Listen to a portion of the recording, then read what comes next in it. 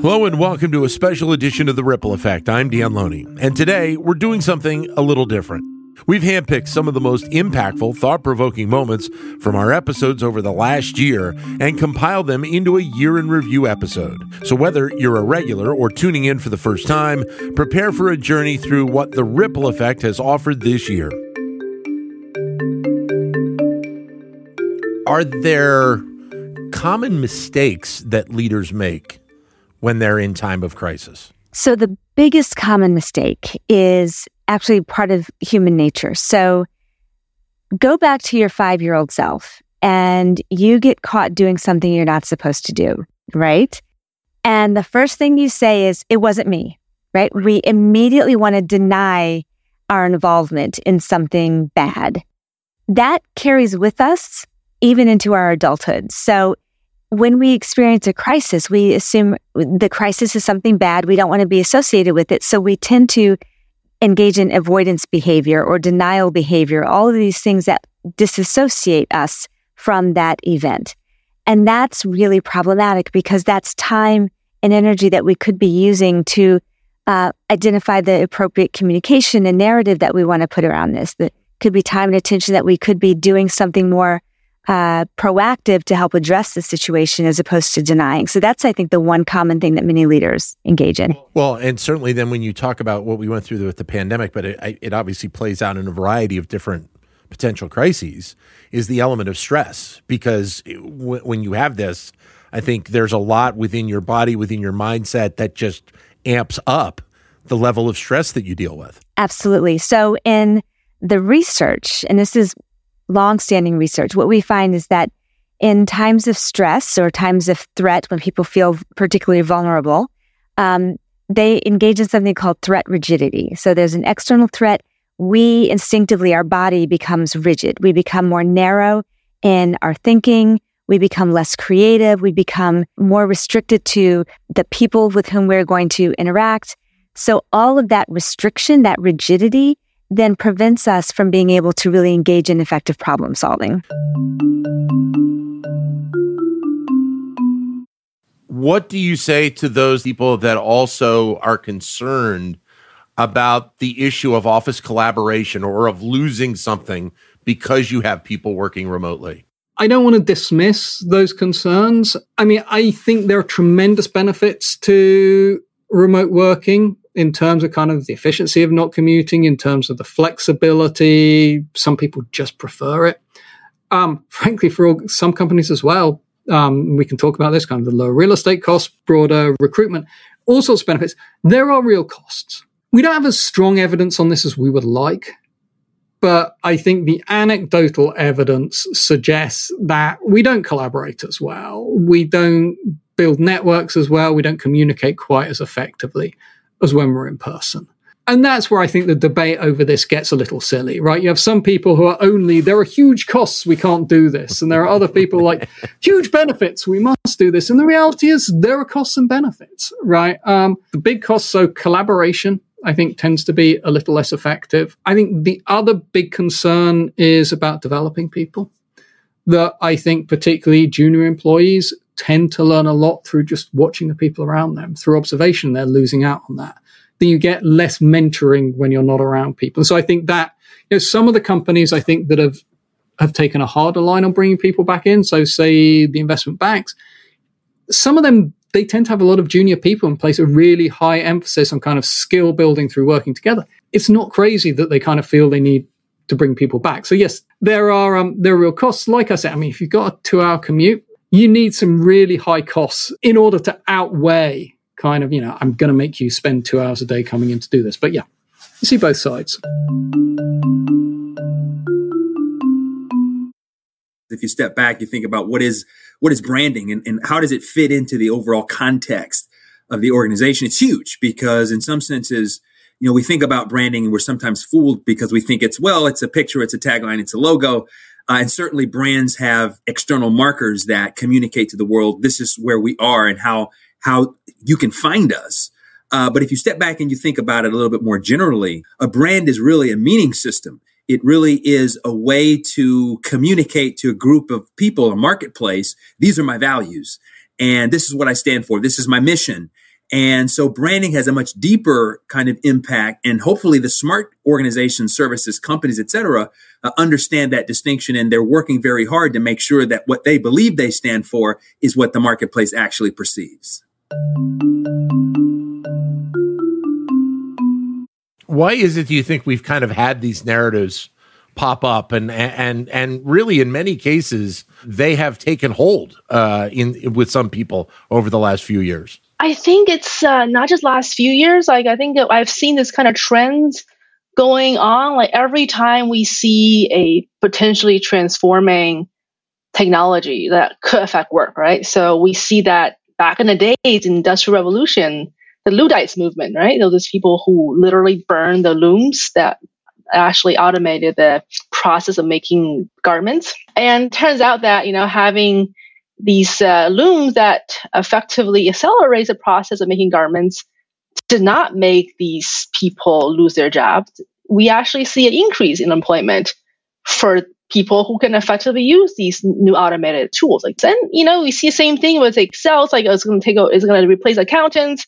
It never happened, right? So every time we see technology that could potentially, change the way we work, change our lives, and I think there's like a human visual reaction to it. And especially we tend to overestimate what a technology can do, and thinking, oh my gosh, I'm going to lose my job now.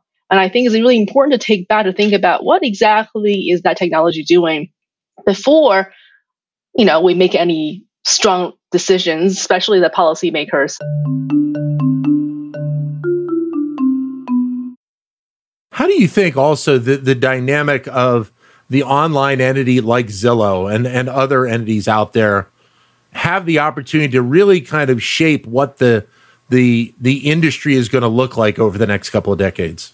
Yeah, well, the industry has certainly shifted to having a much stronger online presence. As we've said before, housing markets move slowly. They're extremely durable assets, and they use a lot of antiquated systems in the way in which transactions occur.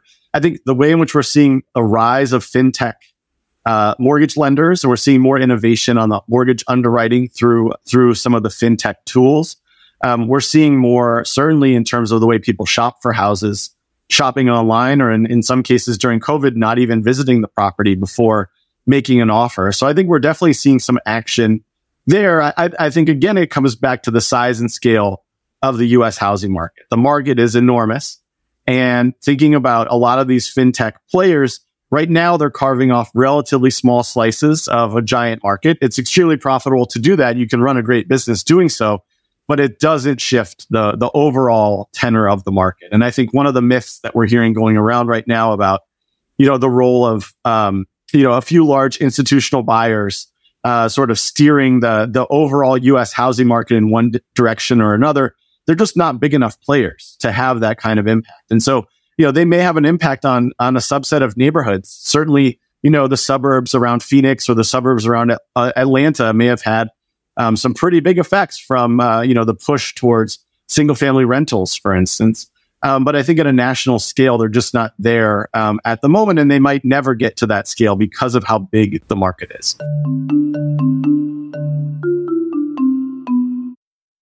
So what are some of the other big questions that we need to look at right now around the topic of women in leadership? So I actually think there's a really interesting opportunity here, Dan, because we're at a place in our scholarship where we know a lot about the problems. We've documented the problems: lack of representation, the leaky pipeline, the glass ceiling, the glass cliff, subtle forms of bias, benevolent sexism, lack of mentorship and sponsorship, right? Like, all of those are things that we know are problems. But what we need more work on are solutions to those problems. One of the things I'm most proud about in this work is that we identify a solution, a practical, actionable solution that we can start to make a difference in people's lives and their effectiveness in organizations. And so, more work that examines women's careers, more work that examines how we can get both men and women to be allies in addressing these types of issues, I think that those are the opportunities that we have to really make a difference. The growth that we have seen around luxury retail, especially in the last few years, that's something that's going to be with us for a while. And maybe to a degree, this is a kind of a connection with the younger generation right now, that's that component that they're looking for as they grow and move into different segments of their lives. Absolutely. So I don't think that there are that many products that speak to human psychology, consumer psychology, or the psychology of an entire society as luxury goods. Luxury goods really tell us something about how we try to perhaps separate ourselves from others, get ahead in life, try to increase our social mobility. It's really trying to create opportunities for ourselves in terms of either economic benefits or social status benefits.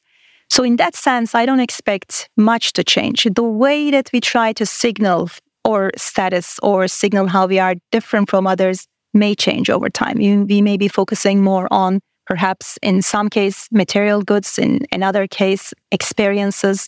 In another case, perhaps we focus more on signaling our cultural capital. We want to show that we know something that others do not know.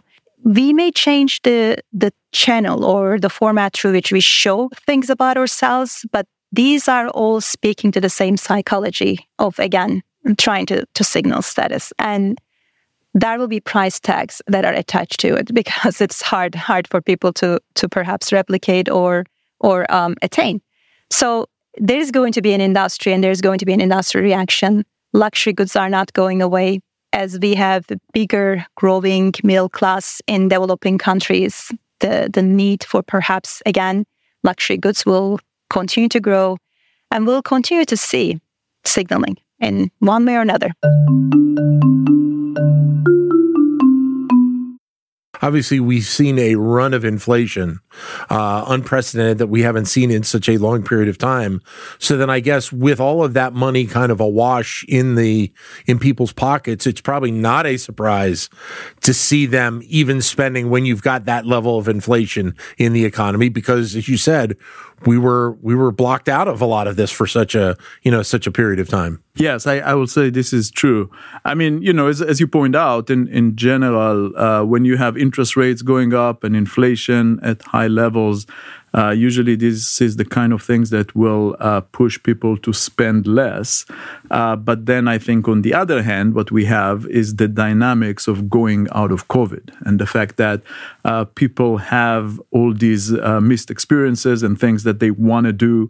And this was certainly very strong in the first year after COVID, but I think it still has an effect. And then the psychology that has changed, the fact that people now say, who knows when I will be able to do it again, so I should probably just do it now. So I think this is kind of a counter effect to the inflation and the interest rate and pushing people to spend more despite of these traditional economic forces. Careers are essentially tournaments. And the way you get a promotion is to be good, but also to be better than your peers.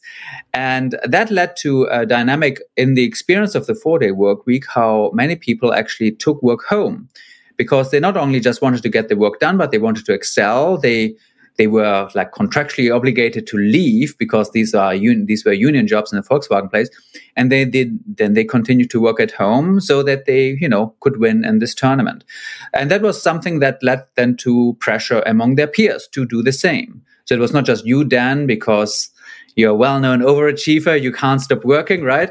But then your peers at other executive education or business school or radio stations will do the same. So this then led to like a contagion effect across the place. And that led to a view by many employees that this was actually quite more stressful because the expectations of performance remained the same. They were not really adjusted to the fact that they had 20% less time to work. And that put actually more pressure and more stress onto the employees. Historically, when you think about recession, in air quotes, there's usually some sort of shock that really kind of sets up the concept or the actual recession from occurring when you look back at history, correct? Yes. Again, yes and no based on the Fed's role. The Fed can slow an economy down, and then typically something comes along that sort of breaks with that Fed tightening. So in 2007, that was the housing market that really kind of broke. And then the financial system kind of went down with it and really accelerated the collapse.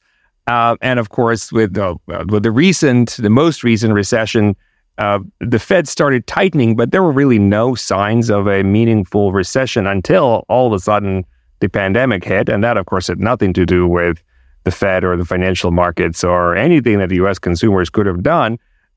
So, yeah, sometimes an external shock to cause a really major recession. If no such external shock comes, the Fed can slow down the economy to the level that people would call kind of a soft landing. The problem is it's very hard to engineer a soft landing. You can bring the plane down, and then something happens in the very last bit right before you hit the runway, and all of a sudden it's not so soft anymore. I think that's kind of what happened in 2008, and of course, you can't blame the Fed for 2020.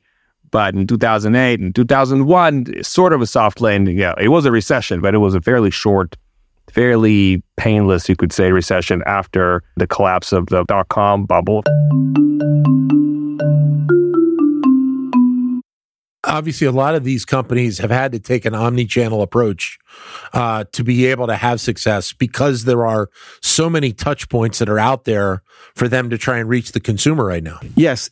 And I think it's important for those retailers to keep in mind that customers are omni-channel.